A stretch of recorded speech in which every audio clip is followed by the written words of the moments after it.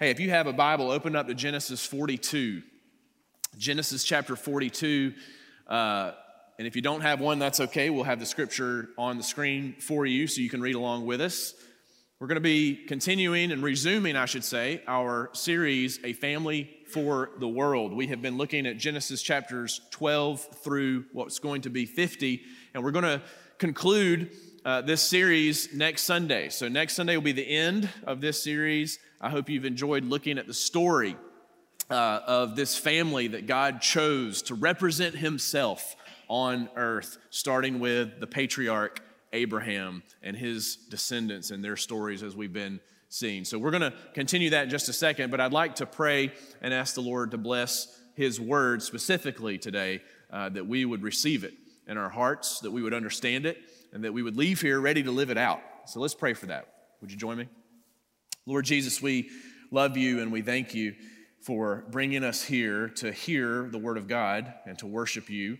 So Lord, I pray now through your Holy Spirit that you would speak to our hearts through your word, and that the story we look at today would resonate with us, and that we would leave here more equipped to truly live for you, but not just that, Lord, more in love with you. Lord, would you stir our hearts and motivate us and move us to be more in love with you, to love you deeply so that we can love each other as you have loved us. It's in your name I pray, amen. So a couple of weeks ago when we left off with the story of Joseph, all right? So you have Abraham was the man that God chose out of this world, right, to be the person who would create and a family would come from him to be his representatives in this earth, to truly show the world what God is like. And so Abraham had a son named Isaac. Isaac had a son named Jacob, and Jacob had 12 sons, and we've been looking specifically at the 11th of the 12, a boy named Joseph. Now, if you recall, 2 weeks ago when we concluded that part of Joseph's story, his brothers had sold him into slavery. All right, now that sounds crazy, and you're like, well, why did that happen? Well, Joseph was Jacob's favorite child. He showed explicit favoritism to Joseph, and he even made him a coat of many colors and gave him that beautiful coat. And so his brothers were disgusted at the favoritism shown to their younger brother by their dad, and so they decided to get rid of him, and they came up with this plot, and they ended up selling him to a caravan on its way to Egypt. So this caravan takes Joseph to Egypt. But the crazy thing is that 20 years have now gone by when you get to Genesis chapter 42, and you wouldn't believe it, but this 17-year-old boy who was sold into slavery by his own family is now second in charge of the whole nation of Egypt. He pleased Pharaoh by having this ability to interpret dreams. Joseph was a dream interpreter. He could tell you what your dreams meant. I would love to have him on standby, right? When sometimes, you know what I mean? You wake up some mornings, you're like, what was that? That was weird, right? Joseph could tell you what your dream meant. And he did that. He impressed Pharaoh. And so Pharaoh made him second in command of the whole nation of Egypt. Who would have thought, right? Who would have thought that this 17-year-old teenage boy with this ability to interpret dreams would be sold as a slave and then end up working his way all the way up to a palace, to being second in command. And so in some of these dreams that Joseph interpreted of Pharaoh, there was one in particular where Joseph told Pharaoh, hey, there's going to be, the next 14 years are going to be really interesting. So the first 7 years, there's going to be great harvest. There's going to be plenty of food, and you're going to have all this abundance of crops yielding for you and the nation. And he said, but, so that's the good news, but the bad news is the 7 years after that are going to be severe famine, really bad. So Joseph came up with this wonderful plan as to how to navigate through those 14 years, the 7 of plenty and the 7 of famine. And so that brings us to Genesis 42, where the whole Middle East at this point in history, is suffering a severe famine. Genesis 42 is where we're going to pick up. Joseph is in charge in Egypt, but his father and brothers are back home in Canaan. Here we go, verse 1. When Jacob learned that there was grain for sale in Egypt, he said to his sons, "Why do you look at one another?" So that's pretty much translated, what are y'all doing just standing around here looking at each other doing nothing? Come on, there is food for sale in Egypt. We're about to starve. It's that bad.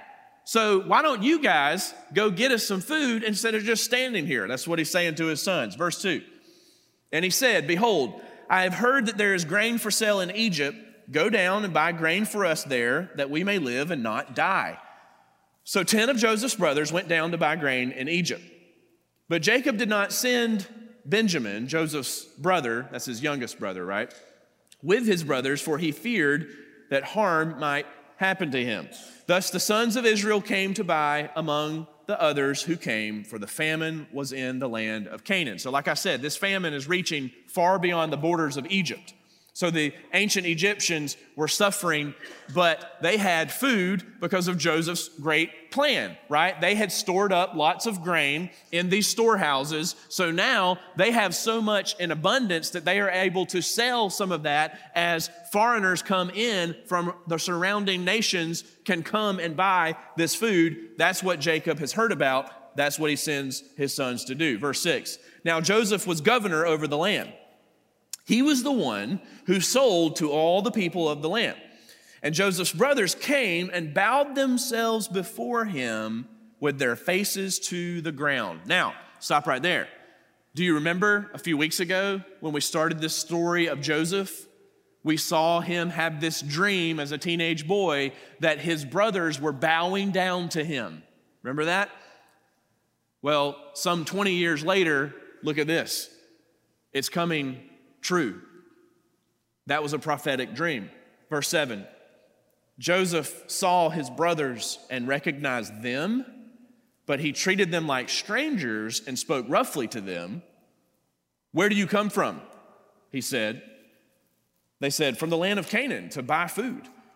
And Joseph recognized his brothers, but they did not recognize him. And that's understandable, right?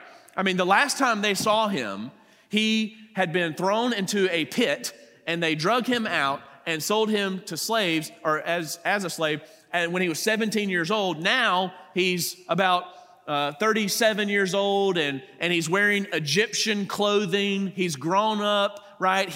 And who would have thought? These brothers never would have thought that he would probably, A, be alive, and B, much less, at the second in command of all of Egypt. So they don't recognize him, but obviously these brothers haven't changed very much. Joseph recognizes them. Verse 9, and Joseph remembered the dreams that he had dreamed of them, and he said to them, "You are spies. You have come to see the nakedness of the land." They said to him, "No, my lord, your servants have come to buy food. We are all sons of one man. We are honest men. Your servants have never been spies." I mean, we've sold our brother into slavery before and lied about it and covered it up, but we've never been spies, right? Verse 12, he said to them, "No, it is the nakedness of the land that you have come to see." And what he means there is where Egypt may be weak in their defense and their military and their borders, right? Verse 13, and they said, "We, your servants, are 12 brothers, the sons of one man in the land of Canaan. And behold, the youngest is this day with our father, and one is no more." But Joseph said to them, "It is as I said to you, you are spies. By this you shall be tested. By the life of Pharaoh, you shall not go from this place unless your youngest brother comes here. Send one of you and let him bring your brother, while you remain confined, that your words may be tested, whether there is truth in you. Or else, by the life of Pharaoh, surely you are spies." And he put them all together in custody for 3 days. So Joseph knows his brothers have come to buy food from him, and he has a plan here, we're going to see, But he accuses them of being spies, which was a big accusation. So he has them arrested. So he puts his brothers in prison for 3 days. So after 3 days, Joseph lets them out of prison and he begins this plan. See, Joseph has a plan to test these brothers. What is he testing? What is he looking for? He's looking to see, okay, have you guys changed? Are you still the same old guys who hated me, who were jealous of me and just got rid of me and didn't care and didn't love me? Who are you? I mean, I know who you are, but who are you really? Joseph wants to know. He's testing their true character to see if they've changed at all in these last 20 years. So the story goes on. We're going to skip a few verses. It's a long story today. So here's what he does, okay? He holds one of them hostage. So after 3 days in prison, he holds one of them hostage, Simeon, and he sends the other 9 brothers back to Canaan with grain so they can feed their starving families. But he has one condition. He says they must bring Benjamin back with them. Now, remember who Benjamin is. He's the youngest of the 12 brothers, or the 12 sons of Jacob. He is Joseph's only full brother, right? I mean, there's different moms here. Okay, so Joseph and Benjamin are from the same mom, Rachel. Rachel was Jacob's favorite wife. He showed favoritism to her, and therefore he shows favoritism to Joseph at once. Now he thinks Joseph's dead, and now he's showing favoritism to Benjamin, his only surviving son of Rachel. So Joseph wants to see, will they bring back his full brother Benjamin to Egypt and prove that they are honest people? Perhaps even more, though, Joseph wants to see how they will treat Benjamin. How are they treating him now that he's the favorite? Are they treating him just like they did Joseph? Are they jealous of him? Do they mistreat him? Again, this is all a test, you see, by Joseph to see if these brothers have changed at all since betraying him 20 years before. But before they go back home, before they leave Egypt, Joseph puts grain in their sacks, but he also has the money that they use to buy the grain. He hides it in their sacks individually. So he puts the money back. He gives them the money back. So when the brothers later return home and they empty their sacks and there's grain, but there's money, and their father Jacob sees it too, and they're like, oh my goodness, this is terrible. We know we didn't put our money back in. We paid for this, right? We paid for this, but here's the money, right? It's like if you've ever, accidentally, your kid has accidentally walked out of a store with, something, you're like, oh my goodness, we didn't pay for that, right? Nobody's ever seen that happen before? Okay, well, it happened to us. We took it back. So it's kind of that feeling where you're like, oh no, I have done something wrong. I didn't mean to, right? It was an accident, but now we're in trouble, right? And so that's exactly what they're thinking. They know something's up. It appears that they've stolen this money somehow. So they tell Jacob they have to bring Benjamin back with them. But Jacob won't have it. No, right? Jacob is still playing the favoritism game, and he is not willing to risk his favorite son going back with them and potentially meeting his death. So that takes us to Genesis chapter 43, all right? So look down with me to Genesis 43, verses 1 through 5. Now the famine was severe in the land, and when they had eaten the grain that they had brought from Egypt, their father said to them, go again, buy us a little food, right? I mean, it's bad. It's really bad. They have to go back to Egypt and get more food. But Judah, one of the brothers, said to him, the man solemnly warned us, saying, you shall not see my face unless your brother is with you. So Judah's trying to tell his dad, listen, we cannot go back there and buy more grain unless Benjamin comes with us. Verse 4, he says, if you will send our brother with us, we will go down and buy you food. But if you will not send him, we will not go down. For the man said to us, you shall not see my face unless your brother is with you. Now, keep in mind, one of their brothers, Simeon, is in prison this whole time in Egypt, and nobody seems to care, right? Okay, Jacob doesn't want to let Benjamin go, but Judah, one of Jacob's other sons, he gives himself as a pledge for Benjamin's safety. All right, look down at verse 9. I will be a pledge. This is Judah speaking. He says, I will be a pledge of his safety. From my hand you shall require him. If I do not bring him back to you and set him before you, then let me bear the blame forever.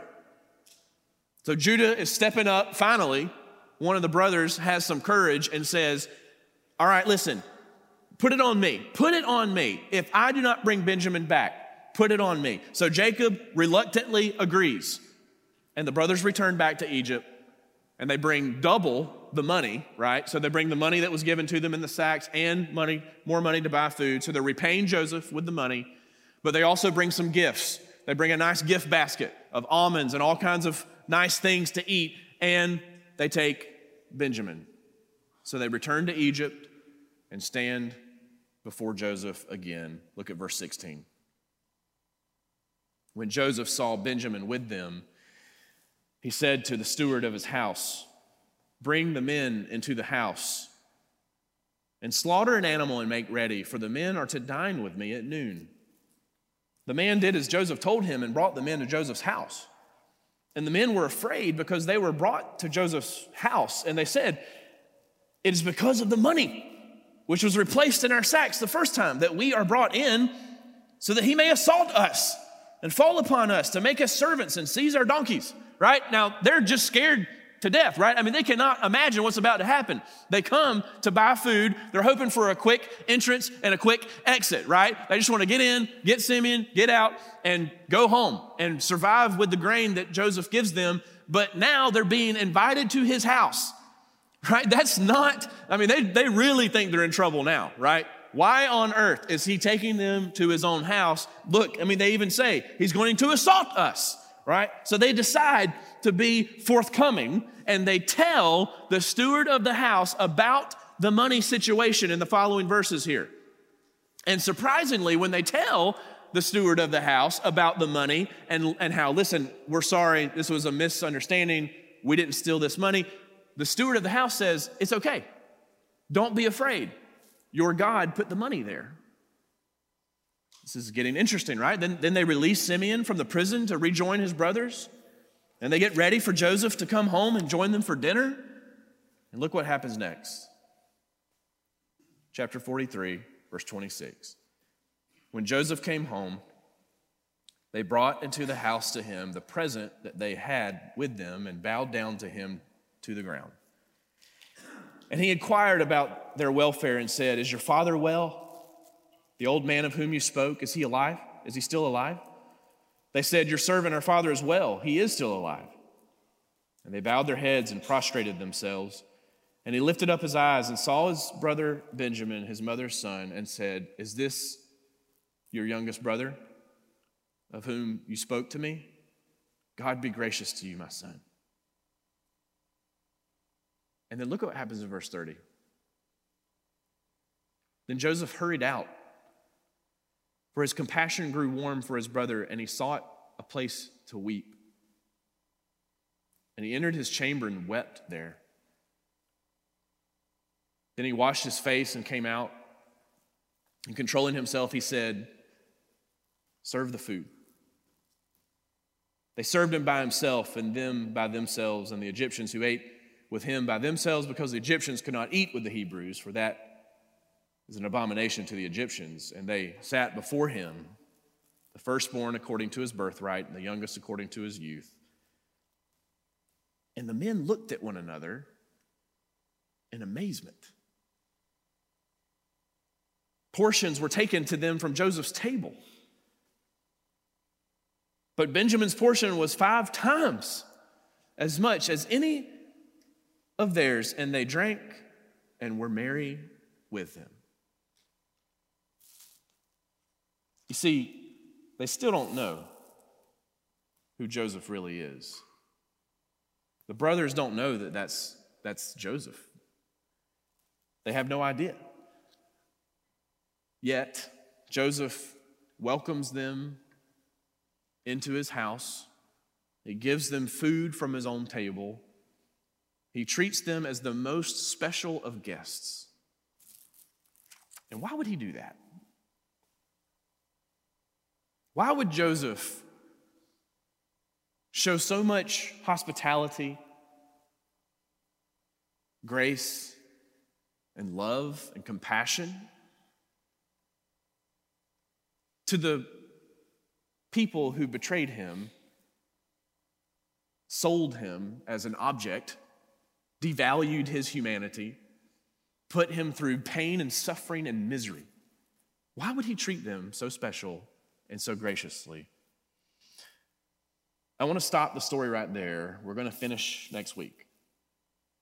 But for now, in light of this suspenseful, dramatic part of the story, what can we learn? I think we can see two vantage points here of what I would call transforming grace. Transforming grace is really what's happening in this snippet of the grander story of Genesis, but you can look at it from two different angles, or vantage points, if you will. First of all, from the brothers. If you look at this story and what's happening here from their perspective, you see grace is received. So what does it look like when you receive grace upon grace? Remember how we started this story today. At the beginning of chapter 42, the situation was bleak in Canaan. It was dire. It was terrible. The family of Jacob was literally heading towards starvation. And the brothers were just standing there looking at each other, it says. They were looking at each other empty-handed, desperate, and lost. But did you notice by the end of chapter 43, did you notice what the phrase, it says, they were looking at each other again. But this time it says, in amazement. Amazed at the provision, the mercy, the favor that they've received and they don't deserve. And they've received it at the expense of Joseph. You see, I believe this is analogous of the greater transformation that has happened in the hearts of these once callous, wicked brothers. I mean, these brothers at one point were so jealous of Joseph. They were so self-centered. They were callous. They could care less. They could not care less of what happened to their brother. They betrayed him. They didn't care about him at all.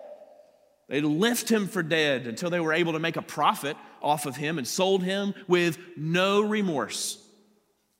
I mean, if this was a story we saw in the modern day world, we would be outraged. If we saw this on the news, that someone did this somewhere in our city or our country, and we saw this and we heard about this, we would be outraged. We would be calling for justice. We would be saying, well, shame on these brothers. They must be arrested. They must be punished. But as Joseph tests them, they don't know who he is. What do you see happening? You see a change taking place. When contemplating why they were in trouble in Egypt, probably in those 3 days that they were in that prison, they started realizing something. They started admitting guilt for their past sins. I want to take you back to chapter 42, verses 21 and 22, where we skipped over previously, but listen to this. Then they said to one another, in truth, we are guilty concerning our brother, in that we saw the distress of his soul when he begged us and we did not listen. That is why this distress has come upon us. And Reuben, the oldest brother, answered them, did I not tell you not to sin against the boy? But you did not listen. So now there comes a reckoning for his blood. I mean, for once, these brothers are concerned with truth. Finally, they actually care about the truth, and they actually care about somebody besides themselves. They say, in truth, we are guilty. You see that? There is an acknowledgement happening in the hearts and minds of these brothers. Because of these situations, because of what God is orchestrating, they begin to admit guilt. They begin to acknowledge their sin, which is the first step, always the first step toward true reconciliation in our lives with God and with others. There's not going to be true reconciliation in your life between you and the Lord and you and someone else if we do not admit our guilt and our sin. There's a confession of sin here that opens the way for real repentance to happen. And how do we know? Right? How do we know that they are changing? How do we know that these brothers are different than they were 20 years before? Well, that's what I think Joseph is testing them to find out. But how do we know it's real? Look at their lives. Look at their actions. Their behavior and their words are truly changing. As theologian Alan Ross points out, this episode presents the brothers in a different light than before. You see, whereas previously with Joseph, they didn't care about their responsibility to protect him as their youngest brother, but now with Benjamin, they are willing to take that responsibility. Whereas before, they lied to their father about how Joseph supposedly died. Remember that? They dipped his coat in blood and told their father that he was killed by an animal. Now they are honest and they're forthcoming about the money that was in their sacks. They're not lying about that. They're telling the truth now. Whereas before they were driven by jealousy of the favoritism shown to Joseph, now they are truly grateful for what they've been given and show no signs of jealousy. Especially, think about that, when Benjamin, the new favorite, when Benjamin receives 5 times more food portions than them, they show no sign of jealousy or envy. They all are eating and drinking and being merry. So how do we know? How do we know these brothers have changed? Look at their new behavior. Look at their new lives. Something is happening inside these brothers. Those changes like that do not happen. Changes like that do not happen in a person without a radical reckoning of the grace of God. Joseph, I believe, is the instrument here, along with the general situations that the Lord has orchestrated in their lives. It is God's power here on display that is drawing the hearts of these men to true repentance so that they can live freely without themselves being slaves to their jealousy and their envy and their self-centeredness. Romans 2, verse 4, Paul said it this way, "Or do you presume on the riches of his kindness and forbearance and patience, not knowing that God's kindness is meant to lead you to repentance?" It's the kindness and the grace of God that these brothers are receiving that is actually the transforming power within them. And it's being evidenced in their behavior. It's God's kindness. It's his blessing. It's his forbearance. That means withholding punishment. It's his patience towards us. It's his grace that melts a callous heart. That's what Ezekiel 36:26 is saying. It says, "And I will give you," what? "A new heart. And a new spirit I will put within you, and I will remove the heart of stone from your flesh and give you a heart of flesh." The famine, their 3 days of imprisonment, the testing by Joseph, the journey to and from Egypt and back again, all of this is under the direction of a kind, gracious, sovereign God. Even as painful and fearful as most of these moments were, was not God changing the hearts of these men? The grace and kindness of God in our lives sometimes appears to us to be unpleasing. Sometimes it may have the appearance of being distressing. But God in his infinite wisdom and his infinite power and his infinite love is moving the hearts of his people to repentance, to true transformation. The brothers are awakening to this reality of what God is doing in their hearts. And I ask you, Are you awakened to what the Lord is doing in your life? In what ways is he leading you and guiding you? Through kindness, it's kindness. Let's define it correctly, though it may appear in the form of something unpleasant or a circumstance that if it were up to you, you would change. But in the kindness of a Lord, of a Father who loves his children, he is leading you, perhaps disciplining you to become a different person, to melt a heart of stone. That's what's happening in the lives of these brothers, though it may not appear so on the surface. They are receiving God's grace in unexpected ways, leading them to repentance. He's preparing their hearts. You know that. I mean, let me just go ahead and give you the spoiler. He's preparing their hearts for something powerful that's about to take place in the next chapter, where 20 years of guilt and shame and lies are all about to come crumbling down by the power of forgiveness and reconciliation. That's the brothers. What about Joseph? From his vantage point, we see someone who's giving grace, right? Grace given. What obligation does Joseph have here to be compassionate or gracious in any way to his brothers? I mean, these brothers, what do they deserve? These brothers only deserve punishment. They only deserve wrath for their sins. They only deserve the wrath of Joseph for betraying him and fabricating a story for 20 years about how he supposedly died. Now, yes, Joseph is using his power in this story to test them, but what's Joseph's end goal? What's going on in his heart? Well, look at chapter 42, verses 23 through 25. This was earlier when Joseph, so he wept a second time. This is the first time he wept. They did not know that Joseph understood them, for there was an interpreter between them. In other words, there was an interpreter Joseph was kind of pretending to use. But Joseph can speak their language. He knows what they're saying. Then he turned away from them and wept. And he returned to them and spoke to them, and he took Simeon from them and bound him before their eyes.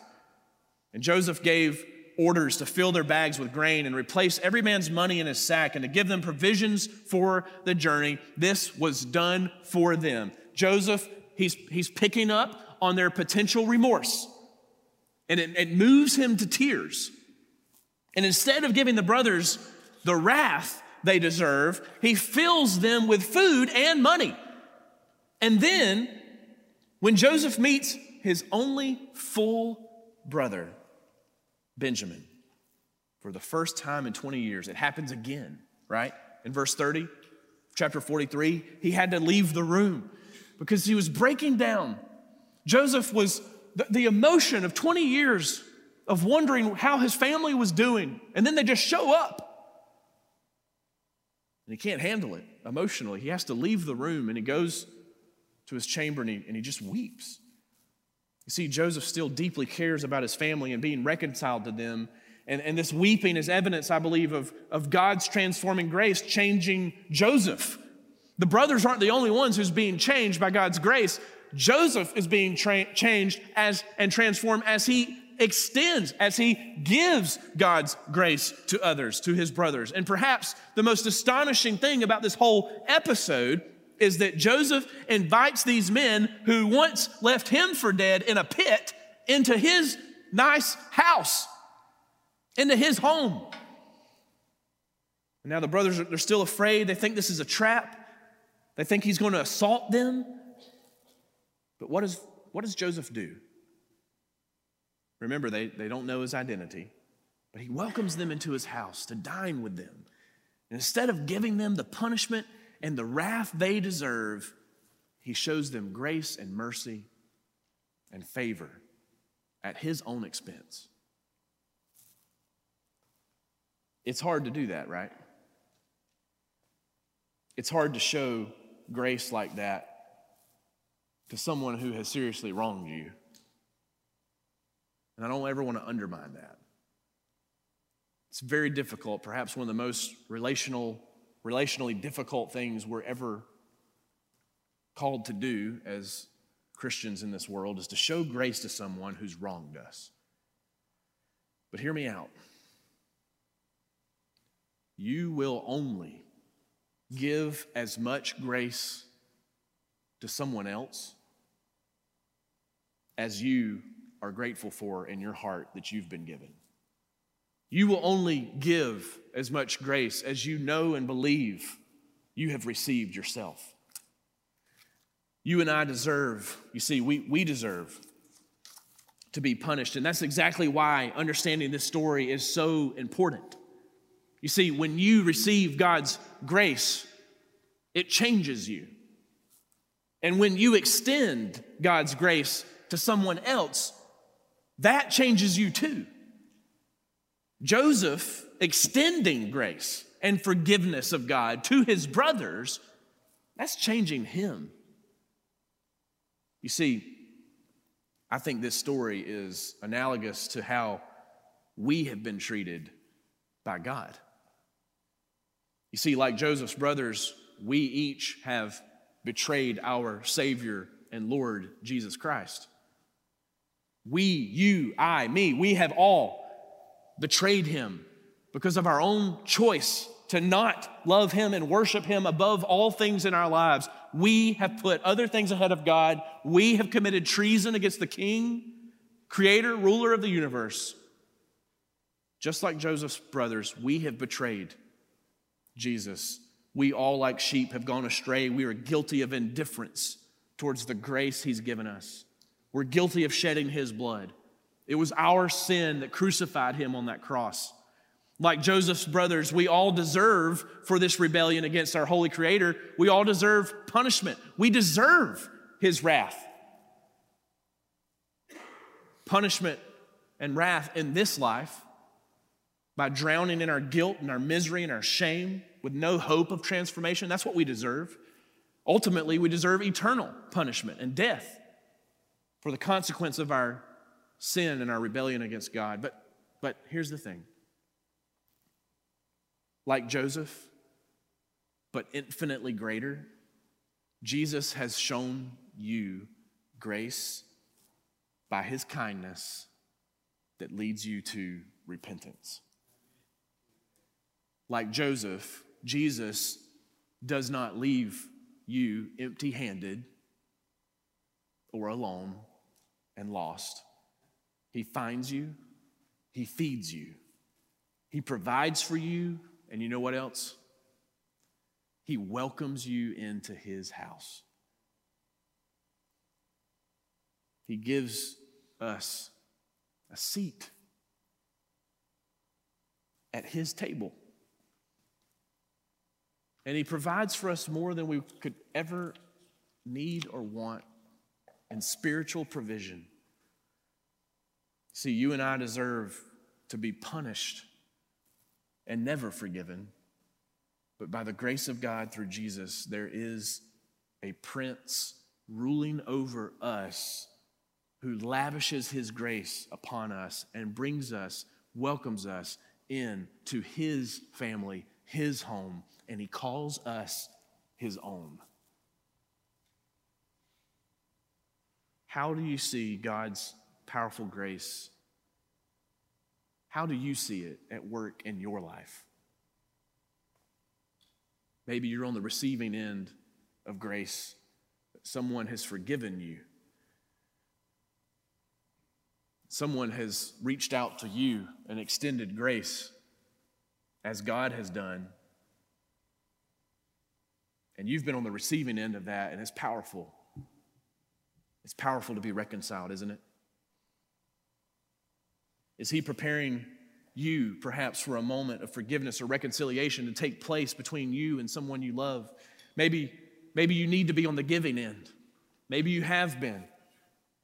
Maybe you have forgiven someone who's wronged you, and you know the power of that transformation, that it releases you from being a slave to resentment and bitterness that is absolutely controlling.